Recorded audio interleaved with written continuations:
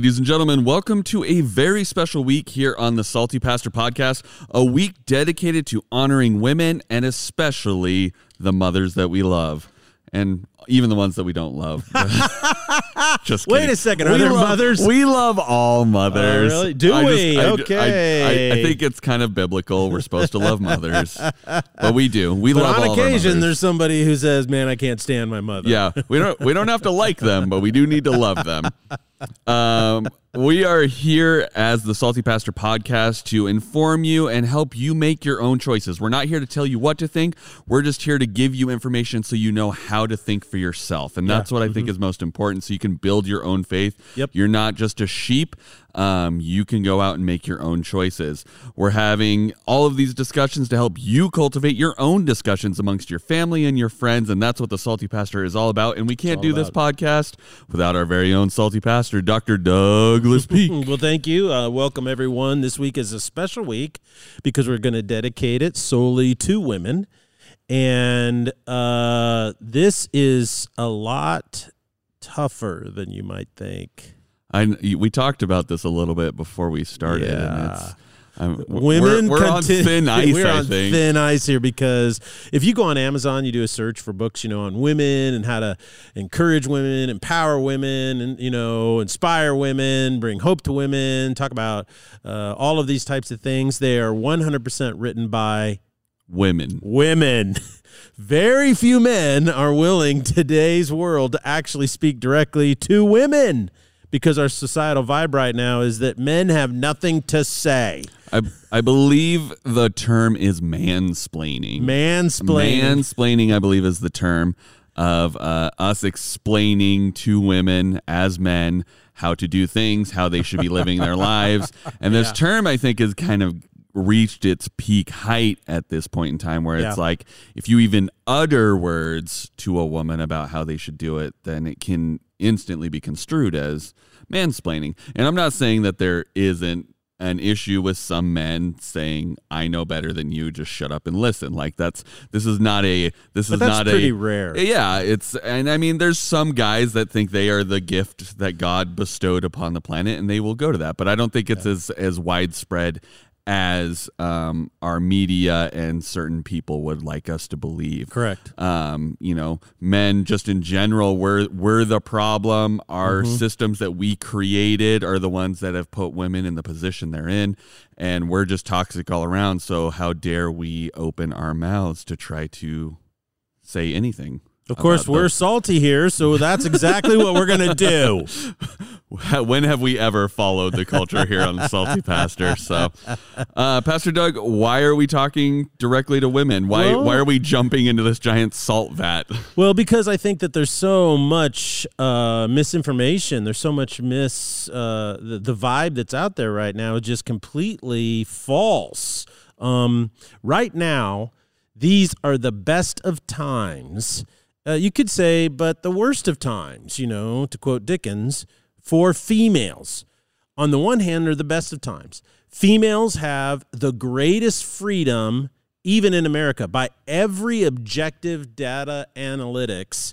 Women have more freedom, more opportunity, more open to success.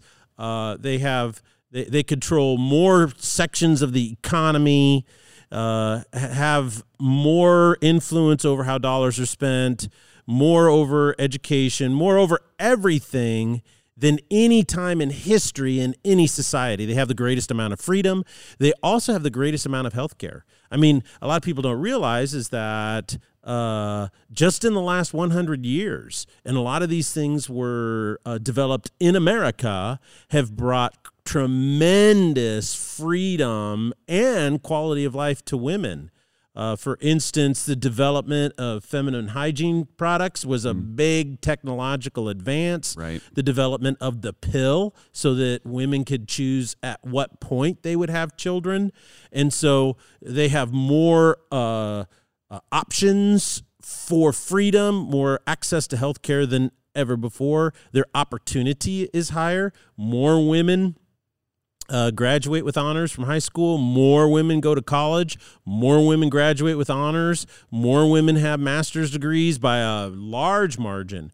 Most women now, when they get out of college, up until the point when they're like 35, earn vastly more money than their male counterparts. So on the one hand, it's the best of time ever for women. And I would go so far as to say this: it will never get any better. It will never get any better. A lot of times people say, oh, things are so great right now, and we know we can improve. How? We can't improve it, because once you move past the opportunity and freedoms that you have now, what's happening is now all this other stuff is bubbling up to the surface that's starting to reverse the freedom and opportunity that women have. And that's because people are trying to pursue utopia. Right. And utopias always become dystopias. And it's starting to happen because even though these are the best of times for women, it's also the worst of times for women. And I say that when you, when psychologists and psychiatrists and sociologists, excuse me, study women and they do blind studies and they really try to dig in, they find out that females today report some of the highest levels of unhappiness in recorded history. So women have more opportunity, they have more money, they have more better health and access to health care and so forth, but they're also becoming more and more unhappy. So that was your Dickens quote of best of time, worst of times. Yep. So, I mean, I kind of see this because it's like they're getting all these conflicting messages. It's like women need to be empowered. They need to pull themselves up. They need to have all of this, like, you need to do better. You need to be more confident. You're a strong, powerful woman. But also, it's all the men's fault or the society's fault or the system's fault. Okay, well, which one is it? Is it I'm supposed to fix myself, or is it the system that's broken? Yeah. And then there's different groups. I think you call them third wave feminists. Yes, that are different saying, levels of feminism. Marriage is slavery, and staying at home hurts the cause, and you're not empowering your sisters because you may have a deep desire as a woman to just be a stay-at-home mom. Like I have a friend that is her biggest desire. She works right now, but the moment she gets married, her plan is I want to be a stay-at-home mom. That is my life's goal, and that's her goal. Yeah. But she's being told by her friends that are very deep in this feminist line of thinking, saying you can't do that because otherwise you're taking a step back and you're hurting your sisters. And it's like you either have to be. They kind of polarize it as you're either a feminist or you're, basically trying to be a man or something on that spectrum, or you're completely abandoning the cause. You're a valley girl that stays at home and you're just, there to look pretty and be a trophy wife. There's no spectrum of like, well, I want to work for a while and then I want to stay at home. It's either you're with us or you're against us. There's there's no in between. And I could see how that messaging as a woman would drive you insane of like, well, I can't pursue what I really want because I'm being told from all sides that what I want or who I want to be is wrong. Yeah, and that's so sad because these were well-intentioned, I think, originally messages to help women embrace the opportunities that they had, to pursue things the freedom to pursue things that they want to pursue.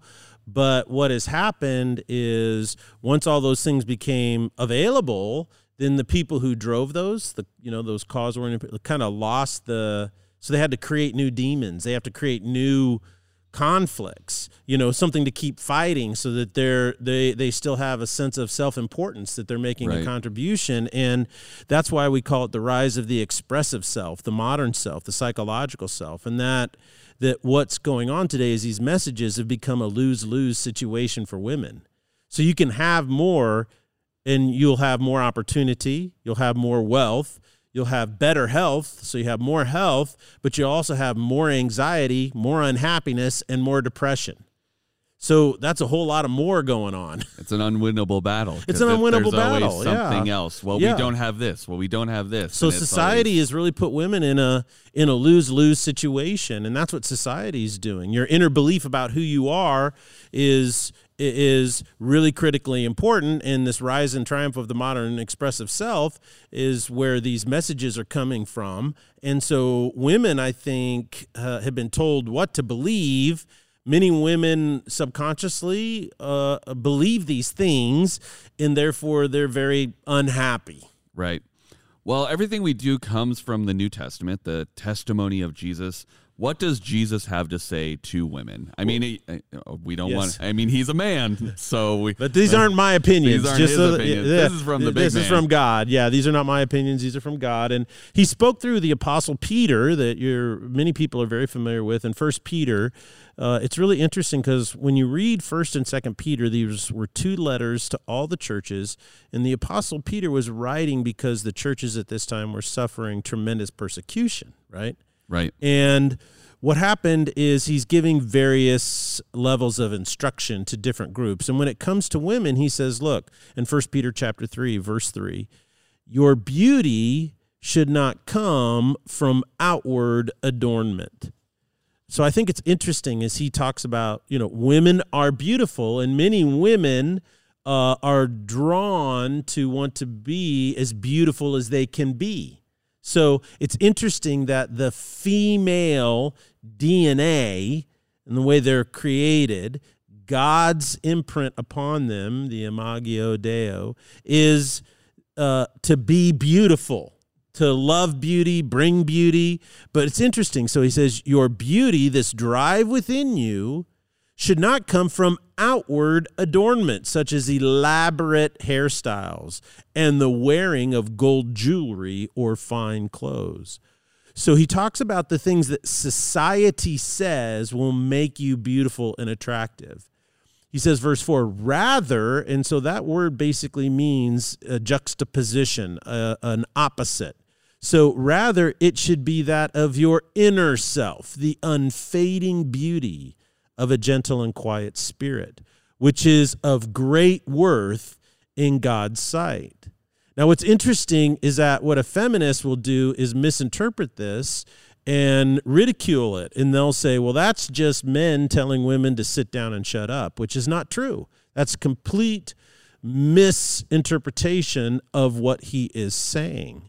He says, verse 5, this is the way the holy women of past who put their hope in God used to adorn them. And so in verse 5, what he's saying is, look, this is the way the holy women of the past. Who do you know in the past? You always remember the most famous, the most influential, the most powerful, right? Right. That's who you remember. No, nobody remembers Eunice, who lived in 1532, who lived on a farm her whole life and had no kids. Right. Nobody knows that. People are like, well, you remember the famous people because they were an integral part of historical change. And so you look back on these figures, that had this massive influence. And so he's saying the women of old had huge influence. You know who they are? How? Because they put their hope in God and they adorned themselves differently. And so I'd like to break down the two basic things. He says the unfading beauty, right? So first and foremost, ladies, Peter says that he understands your drive to be attractive, right, and to be beautiful. He says, so pick something that's unfading, that is always attractive and never fades with age, and that is a gentle and quiet spirit. And the word gentle comes from the Greek word praus, and basically it means a gentle spirit or meekness, and meekness is the ability to control your strength. So a weak person cannot be a gentle person, right? Right. For instance, if you're a mom, when you hold your baby and you care for your baby, you're very gentle with your baby. A lot of moms, when they have their first baby, and you say, hey, can I hold your baby? They're like, no. Why? Because they're very gentle and they want to make sure you know what you're doing. And do you see what I'm saying? Is that so that means that ladies, when you become a parent, you're in a position of power, and so you have to you're gentle, right? Right. People who are gentle, with kittens and puppies. Why are we gentle with kittens and puppies? Right? Because they're fragile and we're stronger than them. We can injure them and hurt them. Right? So the point I'm getting to is Peter's point is that you have to understand how powerful you are before you can be a gentle person. And women learn gentleness because they have a tremendous influence and power in the lives of men, women, and children around them. The world wants to convince you that you don't have any power. The world wants to convince you that you're a victim of something, of patriarchy or male dominance. And so the world constantly creates all of these demons and boogeymen. And then when something bad happens to you, you blame it on that.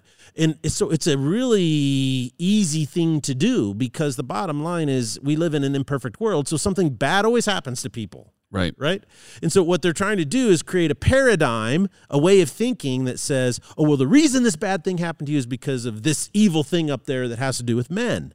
Well, what that does is women are now convinced that they're powerless.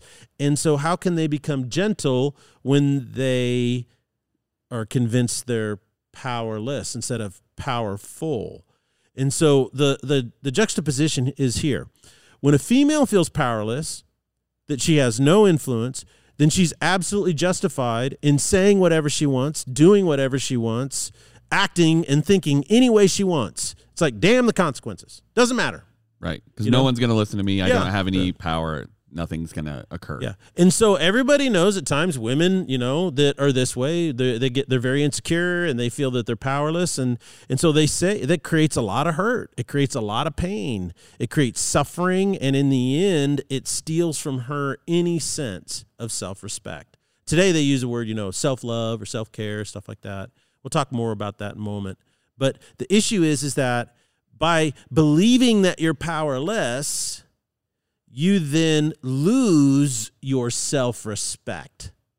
And so there's no way that you could ever achieve any type of self-love, right, or self-care, because you're in a trap. And the culture's created this trap, this lose-lose trap. The second word there is quiet, and it comes from a Greek word, hesukios. And there's two words that are brought together. The first one is steadfast and firm, and the second word is to own or possess. So a quiet spirit is not one that you think is so mild-mannered, they're a wallflower. What he's getting at here is that you know who you are, you have a firm and steadfast conviction, and you own it. So you know your identity. You own who you are. So what makes a woman strong? Not outwardly beauty, but what's inside, and that's her courage and that's her confidence. Do you steadfastly know who you are? Some people will say we need women to speak their minds.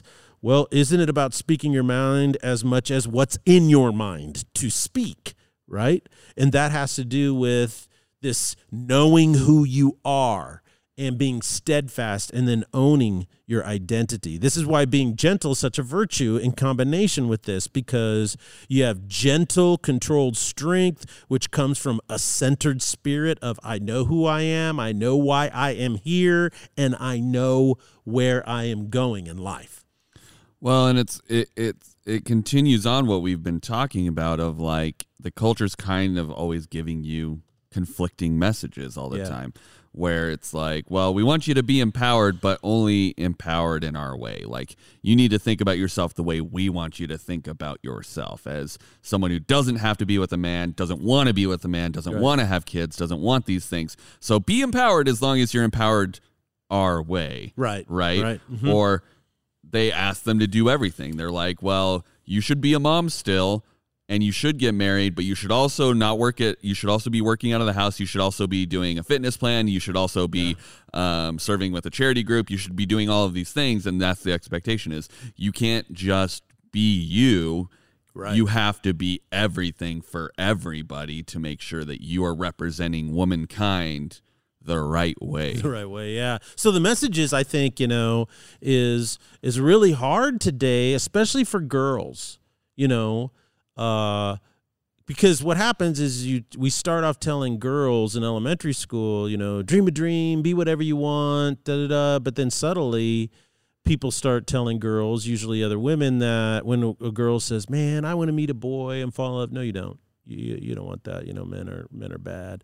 You say, oh, well, I think I'd like to do. No, you really don't want to do that. It's really interesting. There's a study out that has come in the Nordic countries, which Finland, Sweden, and Norway. And really interesting in that is that these are homogeneous groups. So ethnically, they're just basically one ethnicity. Right. They're not real big. They're less than, 10 million people in each one. And so they're not big countries. We visited them. They're gorgeous, beautiful. In the summertime. In the wintertime, it's dark and frosty. Cold. Yeah, but in the summertime, it's great. It's beautiful. And so one of the things that's really interesting is that they codified in law equality of men and women, that you have the freedom to pursue anything you want and so forth. And it's worked really well. And what is interesting is that the more they have pursued equal opportunity for men and women have chosen things like mathematics and engineering and STEM fields less and less and less. And they're self-selecting now to do the things that they want to do, and that is they love psychology and teaching and nursing, things that have to do with people. And this comes out of the fact that it has been proven over and over and over again is that in general, now there's exceptions, but in general, men are more interested in things, and women are more interested in people. And so I think the thing is that the challenge for women is to know who you are as a female and grow into that. We always talk about, boys need to grow up and become men. Well, in the same way, I think women need to, girls need to grow up and become women.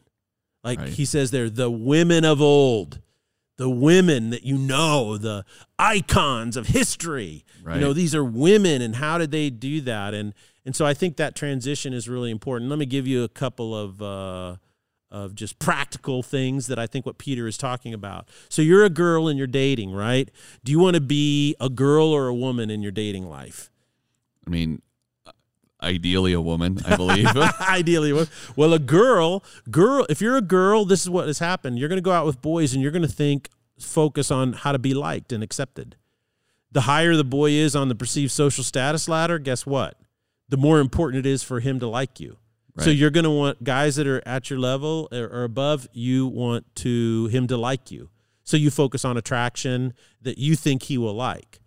Well, if you date as a woman, right, and you're dating a man, you're not primarily concerned with, does he think I'm pretty or will he like me or want me? You're thinking primarily, is this a man I can respect and love? Is this a man I can respect and love? And so it's really interesting how often I will meet women that are just, from the world standard, impeccably achieved women. Women super smart, law degrees, physicians and doctors and surgeons and, just people who are really accomplished, right? And they start dating a guy, and they date like girls instead of like women. And the biggest thing that they do is there's these massive red flags that crop up, and what they do is they dismiss them. They rationalize them away. And you're thinking, okay, always remember, if you're dating, date like a woman, not a girl.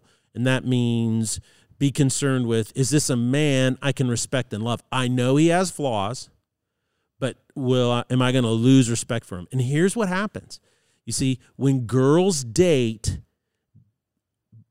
they usually marry boys, not men.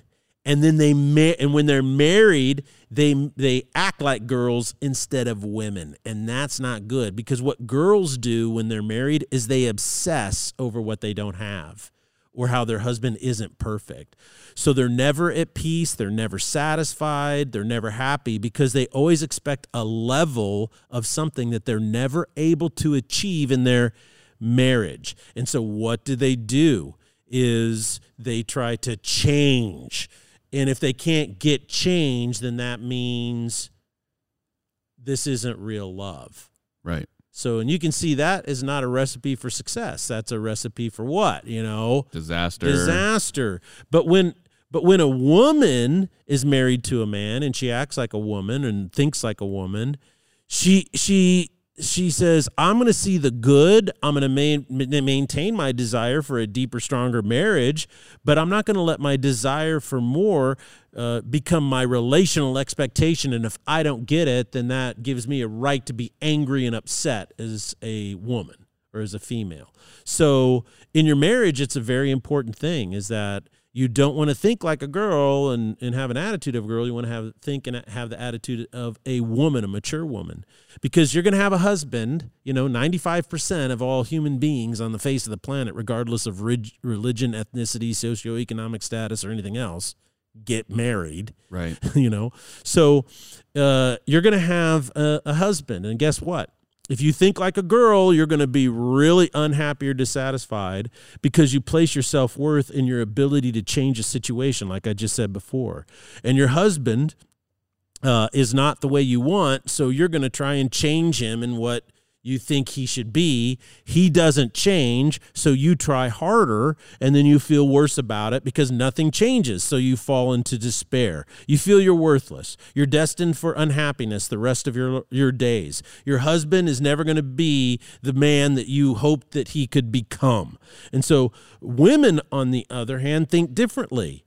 They understand that they change no one. God is the one who changes and transforms. And so their prayer is, God, move through me to affect the change that you want, because I'm not even sure what I want. I have seen so many girls marry boys, try to change their men into what they want because they're boys, they're not men. They comply, right? And guess what happens? The girl says, I don't respect him anymore. Right. I've seen this over and over again in 35 years of full-time ministry, is women change their husbands into what they want, and then once the husband complies, they lose respect for him. So there's something spiritual and subconscious going on there, and I think girl thinking brings that about, but woman thinking counteracts all of that, and she has the opportunity to have a deep and abiding marriage. When a woman is married, her primary goal is, how can I help my man become the man he's meant to be in Christ? How can I help that process? So she acts wisely towards him. She loves and supports him. She also knows when to draw boundaries, right? Right. But she's not heaping all these expectations on him that he's trying to comply with in order to make her happy. You see? And so anyway, long and short of it, it also plays out in your parenting. Girls raise children, and girls raise children in a way that creates insecure children, because girls as moms will berate their kids, guilt their kids, try to manipulate their kids and say, how could you do this to me after all I've done for you? And that doesn't create confident, strong kids, right? But women, on the other hand, when they raise kids, they raise power-packed, confident adult children because they're gentle in their discipline. They are firm. They are consistent. They are intentional because they know, I'm disciplining this child to build into them the qualities that allow you as a boy to become a man, or a girl to grow to maturity into a woman. So don't be a girl. Be a woman. It'll be the greatest thing that you ever do in your journey in life. Well, and I think as we're wrapping up here, the last thing I kind of want to talk about was there's a lot of emphasis in the culture on this self-love of women, right? Like, yes, they're supposed to go out and they're supposed to love themselves. They don't need anybody else to love them. They need to go to beauticians and get all dolled up, and that's supposed to make them feel better and fix this hole that they've been fighting and help them build confidence. And, there is some truth in that of, you spend some time working on yourself. I get a new haircut. I feel good. I feel confident. I get that. But it's when you're trying to fill a hole that's a spiritual hole or an emotional hole, right, with something that is outward facing and a physical thing of getting my nails done is going to fix the heartache that I just got from breaking up with that boy. I think that maybe isn't quite going to do it. So do you want to speak on this self-love? Why does Peter encourage women to focus on their inner spiritual development over the physical attraction development that I think our culture kind of puts in line. Well, that's insightful that you bring that up, because I think the fact that there's such an emphasis on self-love right now shows that what women have been fed in our society over the last 30 years isn't working, obviously, because now they're emphasizing this so much more. But the second thing is, I think Peter wrote this 2,000 years ago, and he wrote it because he loves women. He loves women, sacrificially loves women.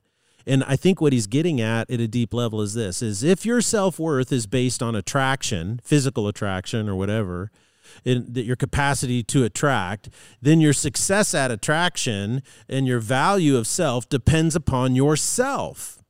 You see, I want to feel attractive. I want to feel wanted. I want to feel valued and loved and stuff. And I want to like myself and respect myself.